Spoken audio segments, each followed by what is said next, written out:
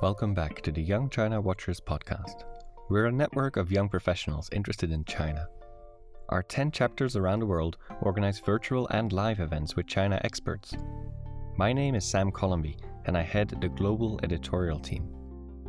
On the 30th of June 2020, Beijing implemented the Hong Kong National Security Law, a move which sent chills throughout Hong Kong and sparked criticism from major players in the international community. At the time, officials promised the law would not substantially alter Hong Kong's way of life, but many greeted that rhetoric with skepticism, and some critics even declared the death of the one country, two systems framework. So, over a year later, what has been the actual effect of the national security law on Hong Kong and its people? To answer that, YCW's multimedia editor Joshua Cartwright spoke with Thomas Kellogg, a leading scholar of legal reform in China, Chinese constitutionalism, and civic society movements in China, who currently serves as the executive director of the Center for Asian Law at Georgetown University. Hey Tom, how are you? Good, how are you doing? Pretty good. Thanks for making the time. I really appreciate it. Oh no, I think it's going to be a fun conversation, so looking forward to it. I wanted to start with a bit of background. How did the Hong Kong National Security Law come to be? What were Beijing's justifications and how did Hong Kongers respond? Yeah, so I think the core answer to that question, it really starts with the 2019 pro-democracy movement, which obviously stemmed from the anti-extradition movement that began in the spring of 2019 and quickly morphed into probably one of the biggest pro-democracy protest movements in history, right? You had millions of people taking to the streets in July and August, and after that in 2019. And I think Beijing was quite alarmed by what they were seeing and also by what they viewed as the Hong Kong government's inability to deal with the protests in a way that they thought was effective. And so I think we can now guess, we can't say for sure, we can hypothesize that Beijing started thinking about steps that they could take to enhance their direct control over Hong Kong, and particularly over what they considered to be the national security of Hong Kong, probably from 2019 and from the emergence of those protests fall of 2019. Most likely, even though the people of Hong Kong didn't learn that a new national security law was moving forward until spring of 2020. Right, and then its enactment on July 1st, 2021. You know, as we talk about in the report that we put out a while back, the whole drafting of the national security law, that drafting process was shrouded in secrecy. There was only limited engagement with even senior Hong Kong government officials. And we think this approach to drafting the national security law violates the basic law of Hong Kong's mini constitution. And there's a whole bunch of stuff in there that I think we'll get into, specific provisions that we also think violate the basic law. But that is sort of the background of how we got to a new national security law for Hong Kong. So kind of to follow up on that, critics say that the national security law, or NatSec law, goes against the basic law and is illegal and unnecessary. Beijing obviously disagrees. And what I was wondering is, from a legal standpoint, who is right? Well, I would take the view, and I think most sort of comparative or international lawyers who take a look at the national security law and the basic law would take the view that the national security law goes so far beyond Beijing's powers under the basic law that it really has to be considered a violation of it. So we talked a minute ago about the fact that the drafting of the national security law was done more or less exclusively by Beijing with no consultation with the Hong Kong government or the people of Hong Kong. That's a violation of the basic law because the legislative power for Hong Kong laws lies with the Hong Kong Legislative Council, right, under the basic law constitutional structure. The national security law also, in terms of some of its specific criminal provisions, violates the human rights guarantees of the basic law. So there too, you have an inconsistency between the basic law and the national security law.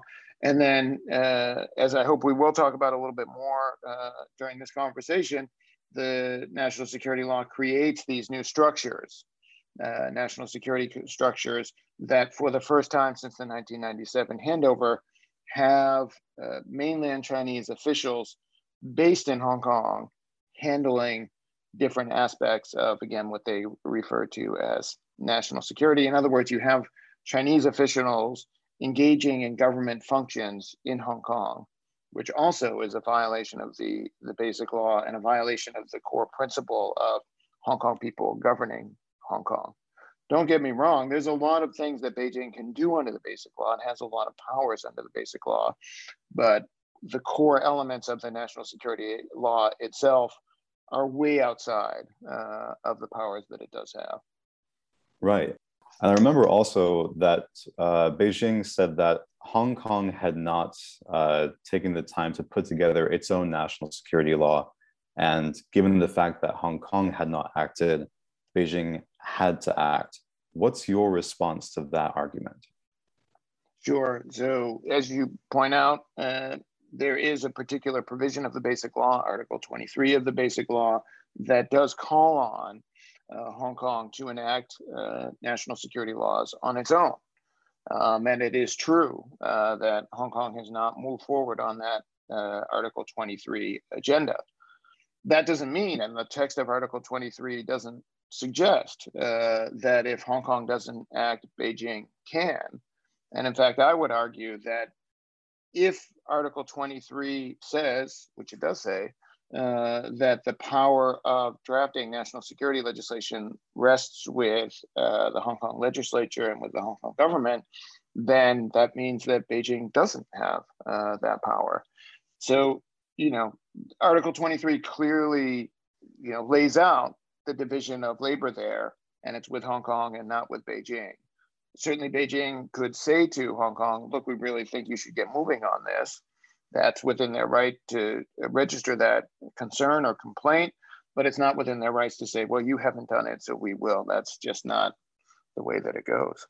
All right, so now I want to turn to your analysis, along with your colleague Lydia Wong of the NatSec Law. You both have published 2 reports so far about the rule of law and human rights implications of it. And before we deal with sort of how it's changed the political and legal structure of Hong Kong, I want to know, how is the law being enforced? Who is being targeted for arrest? And what sort of actions are being cracked down on? No, that's a great question. So I think some people had the hope that Beijing would put this national security law into place and that it would be there as a sort of warning, or what we might call sort of a sword of Damocles sort of hanging over the heads of people, but that it wouldn't be sort of actively used, at least initially. That hope was quickly dashed more or less from day one of the national security law, July 1, 2020. And you had something like 10 arrests on that day around protests that were, timed as they are every year to the anniversary of the 1997 Hong Kong handover. And then since then, you've had over 150 arrests, more or less some number of arrests every single month, right between July 2020 and now September of 2021. And there's no end in sight. There were some arrests just yesterday, some charges, I should say, just yesterday under the national security law. And it doesn't look like there's going to be any respite anytime soon. So how have they used the national security law in the criminal space? I think we can talk about 3 or 4 different ways. First is to chill certain elements of free speech rights, and they seem to be particularly obsessed with key slogans from the 2019 protest movement, and they're arresting and charging people for using these slogans. So that's one thing that they want to do. They want to eliminate from the discourse certain slogans and certain ideas that they don't like. Second, they are trying to break ties between the Hong Kong pro-democracy and human rights movement and allies in the United States, Europe, and elsewhere We've seen people like Jimmy Lai being arrested for collusion with foreign forces under the national security law. And I think you're going to see more such charges in the months to come, that they really want to undermine global support for Hong Kong's pro-democracy movement. And one way to do that is to criminally charge people who have had contacts with activists in the US or US government officials or European government officials who have testified before Congress in some cases. So this is another core goal of the law. And I have to say that it's having some impact. I think in years past, you would have seen a steady stream of visitors from Hong Kong, trying to make sure that a US audience understands what's happening in Hong Kong right now. And we're not seeing that. And we're not seeing sort of the COVID, sort of video equivalent of that. You're seeing people laying low right now, especially when it comes to international advocacy. And that's really unfortunate. Third thing I would mention is the crackdown on political actors, opposition politicians, even sort of relatively mainstream and moderate opposition politicians. And here I would highlight the January 6th arrests of something like 50 pro-democratic politicians for their involvement in a primary election that took place in 2020. And so there you see the goal of Beijing to use the national security law to fundamentally reshape Hong Kong's political life, right? One of the great things about Hong Kong has been its tradition, even during the tail end of the British colonial period, of formal opposition politics and the formation of opposition political parties, obviously not something that's a feature of the mainland Chinese system. And the viability of that aspect of political life in Hong Kong is now deeply in question, because you have people arrested merely for holding a democratic primary. And of course, we have restructuring of the election law, and we have vetting of candidates to participate in elections. So that element is under severe strain. And of course, we could see people go to jail, right, stemming from the January 6th arrests. And those cases will move forward to trial probably sometime before the end of the year. So that's something else to watch. And just one last point in terms of how they're using the national security law. Since our first report came out, we've now seen the national security law to be being used to crack down on civil society activists. So they have been active in terms of hitting the pro-democratic political parties. They've been active in the education space, as I'm sure we'll talk about. They've been active in the media space. And now they're using the national security law to crack down on civil society organizations. So that's sort of the newest development that is quite troubling. And I think we're going to see that be a core area of focus for the next several weeks. The other thing I wanted to bring up is recently, a few weeks ago, I think it was, there was the verdict in the Tong Yin Kit case, and that was the first verdict to be handed down for a national security law case. So can you talk about the due process and human rights implications of that verdict? Yeah. So just taking a step back, for some of our listeners who may not be familiar with the case, Tong Yin Kit is a young Hong Kong pro-democracy activist who is very much part of the rank and file, right? He's not someone who is well known in the pro-democracy movement, was just sort of a foot soldier and had participated in the 2019 protests, and obviously has very deeply held beliefs about the need for democratic reform in Hong Kong. He participated in the July 1, 2020 protest and was driving his motorcycle around carrying a banner with some of these forbidden slogans on them, and was driving his motorcycle in what could be considered to be a dangerous way, and trying to evade the police checkpoints that were put up to stop protesters from gathering in specific places. Long story short, he did in what seems to have been an attempt to evade arrest, strike some of the police officers while traveling at a low speed. There were some injuries that ensued, not serious or life-threatening ones, but some injuries to the police officers and to Tony himself. And he was arrested, right? And let me be clear that that kind of activity in terms of driving in a reckless manner and crashing into police officers, you can definitely be arrested for that, right? You can be arrested for that here in Washington, D.C., and you can, and no doubt would be arrested for that in Hong Kong prior to the national security law. Where this case gets strange is that they charged Tong with inciting secession and with terrorism. And that, I think, is where the case gets highly political, and where the government's handling of the case and those kinds of charges really illustrates the shift that is taking place in Hong Kong law from a situation where previously you would have had someone charged with, reckless driving or dangerous driving, as it's called in the Hong Kong context, to someone who's all of a sudden sort of being charged with terrorism, right? And certainly in the United States, we think of terrorism as one of the most serious crimes that someone could commit.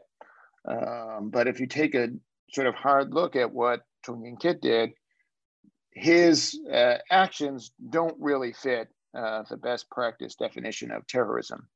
And so I think it's unfortunate that the government went in that direction to try to put that label on him. And I think it's very unfortunate that the court convicted him both of terrorism and of the inciting secession charge, which I think is equally problematic. So now to go to the more systemic aspects, I remember just before it was enacted, Hong Kong Chief Executive Carrie Lam told the Human Rights Council that the NATSEC law would not undermine Hong Kong's legal and political autonomy, and that it would not be retroactive. But how does her promise stack up against the reality over a year later?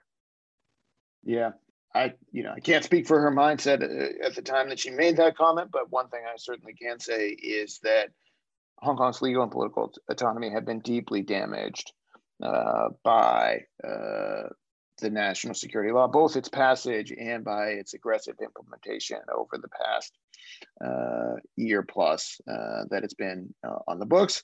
On the retroactivity front, there is a slightly more positive picture, at least in terms of we have not yet seen an active prosecution move forward on the basis of actions that took place before July 1.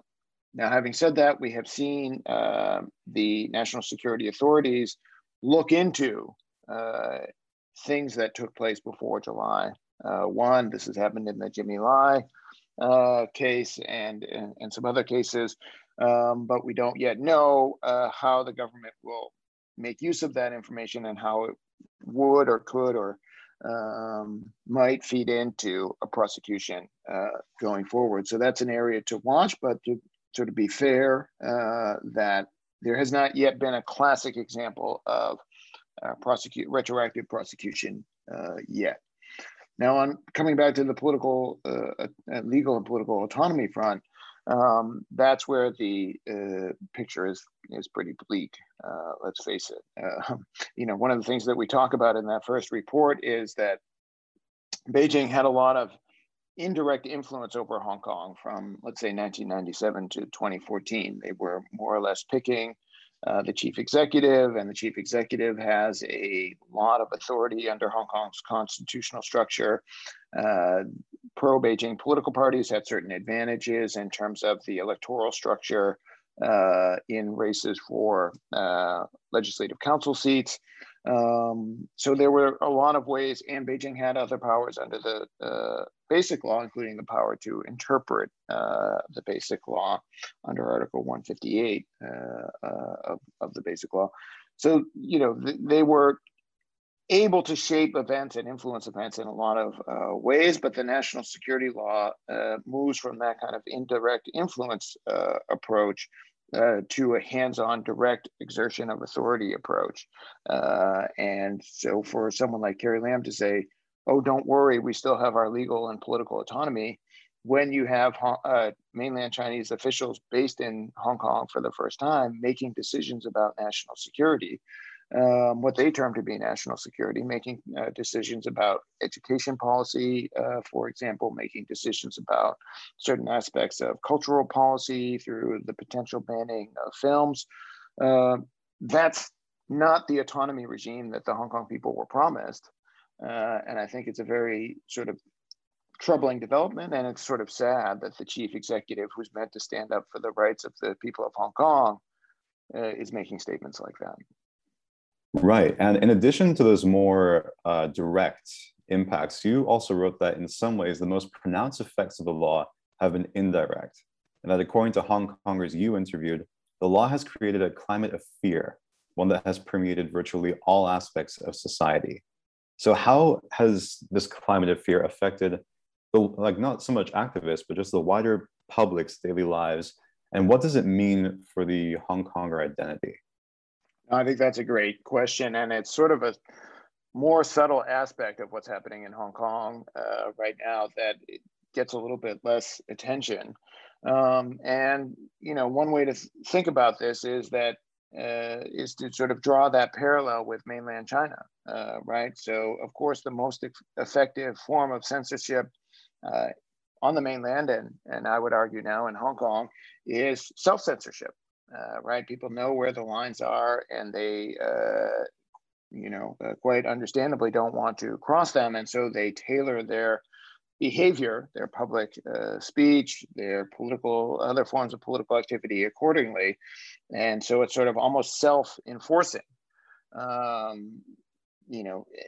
national security law, it's becoming more and more clear where some of the lines are, but we still don't know exactly, what's permitted and what's not permitted. And so people are, in many cases, being very cautious in terms of how they approach,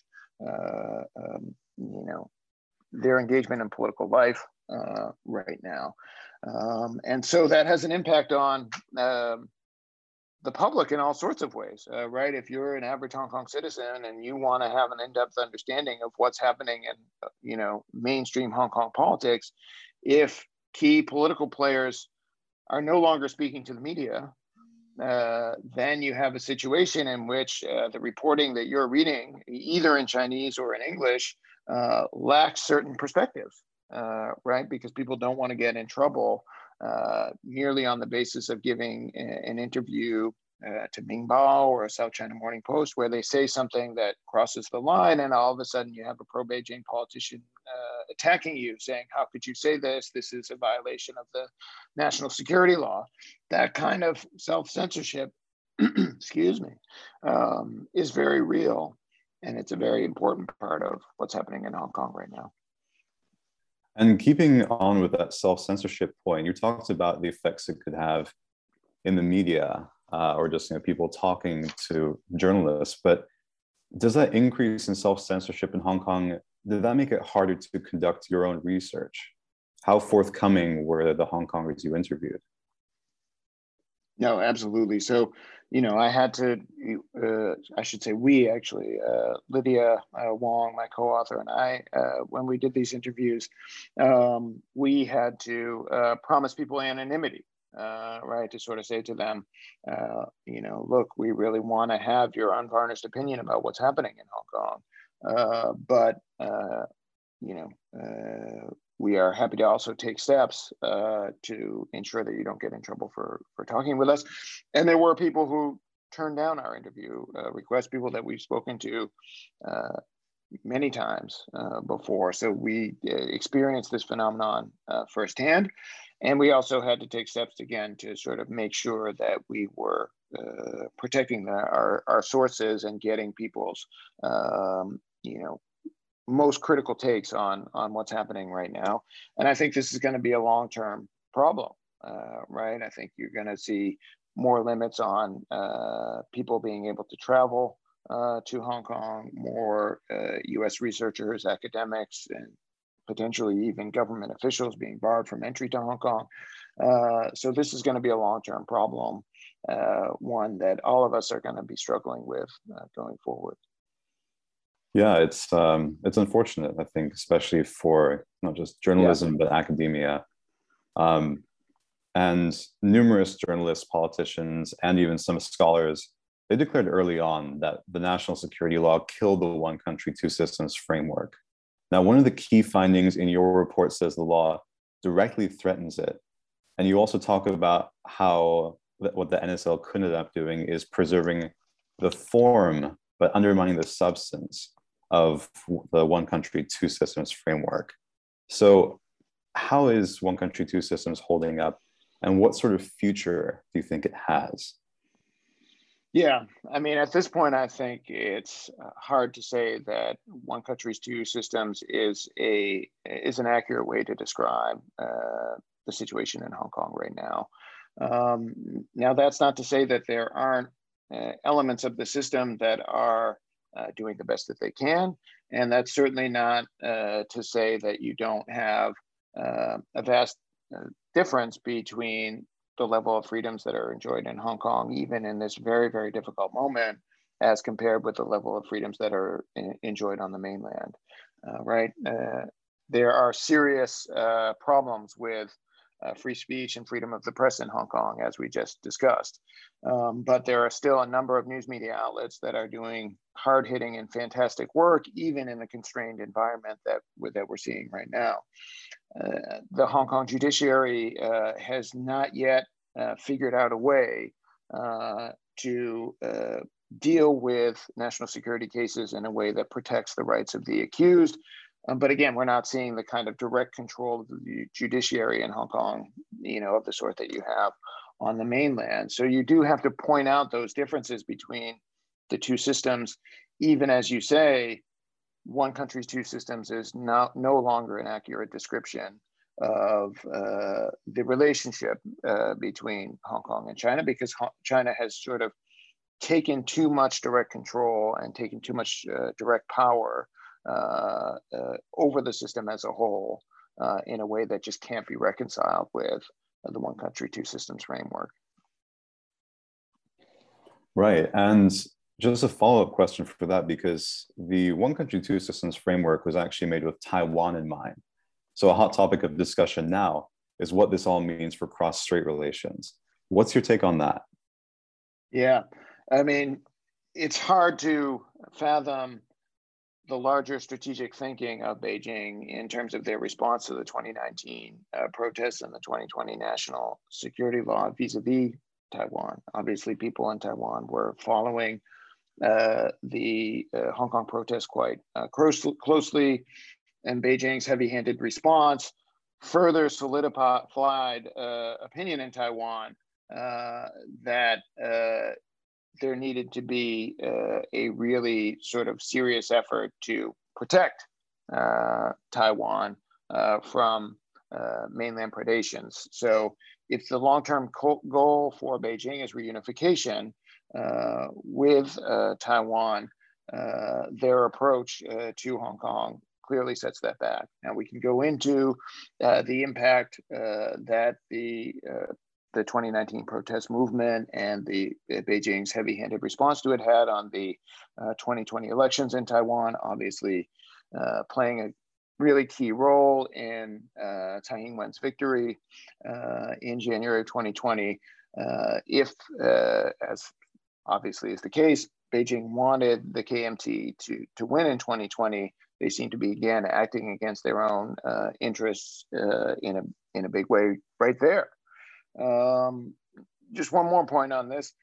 I highly recommend to your listeners the New York Times Magazine piece on responses to the Hong Kong protests in Taiwan that came out a couple of weeks back, and really shows how many in Hong Kong, many in Taiwanese civil society are trying to help the large number of Hong Kong refugees who ended up in Taiwan in 2019 and 2020, and perhaps even into 2021 as well. And that group of people, I think, is going to influence thinking in Taiwan and be a resource for Taiwanese people trying to understand what's happening in Hong Kong and on mainland China for years to come.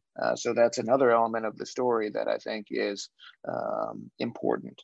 Definitely. And that actually perfectly segues into my last question, which is, what do you read on a daily basis to stay on top of developments in Hong Kong and just China in general? Yeah. I mean, I have to say this has been a challenge.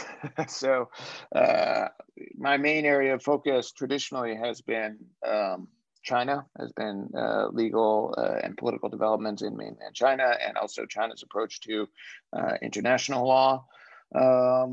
And the furious pace of events in Hong Kong and my effort to sort of understand them and comment on them has eaten into my China time, which I feel somewhat ambivalent about. But coming back to your question in terms of how should people be wrapping their heads around what's happening in Hong Kong right now? On the English language side, you have outlets like the South China Morning Post, which I think is trying to do a great job. You have the Hong Kong Free Press, which is a much more sort of scrappy, independent news outlet without the level of resources that the South China Morning Post has. On the Chinese language side, you have organizations like Citizen News that are putting out great stuff. Again, the sort of strange dynamic that we have right now, where you have an increasingly tight civil society space, and yet really, really fantastic reporting coming out both from domestic outlets and from the big international players, right? The New York Times, the Washington Post, the Guardian.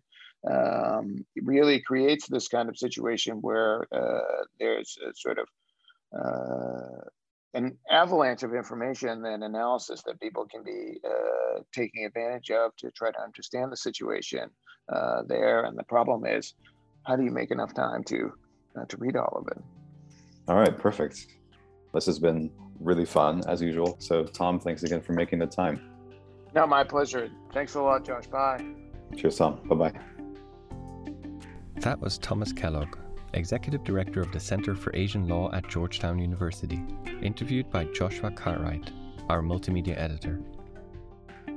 Go to youngchinawatchers.com to find out about upcoming events, chapters near you, or to watch one of our webinars. My name is Sam Colomby. The music for this episode is by Blue Dot Sessions.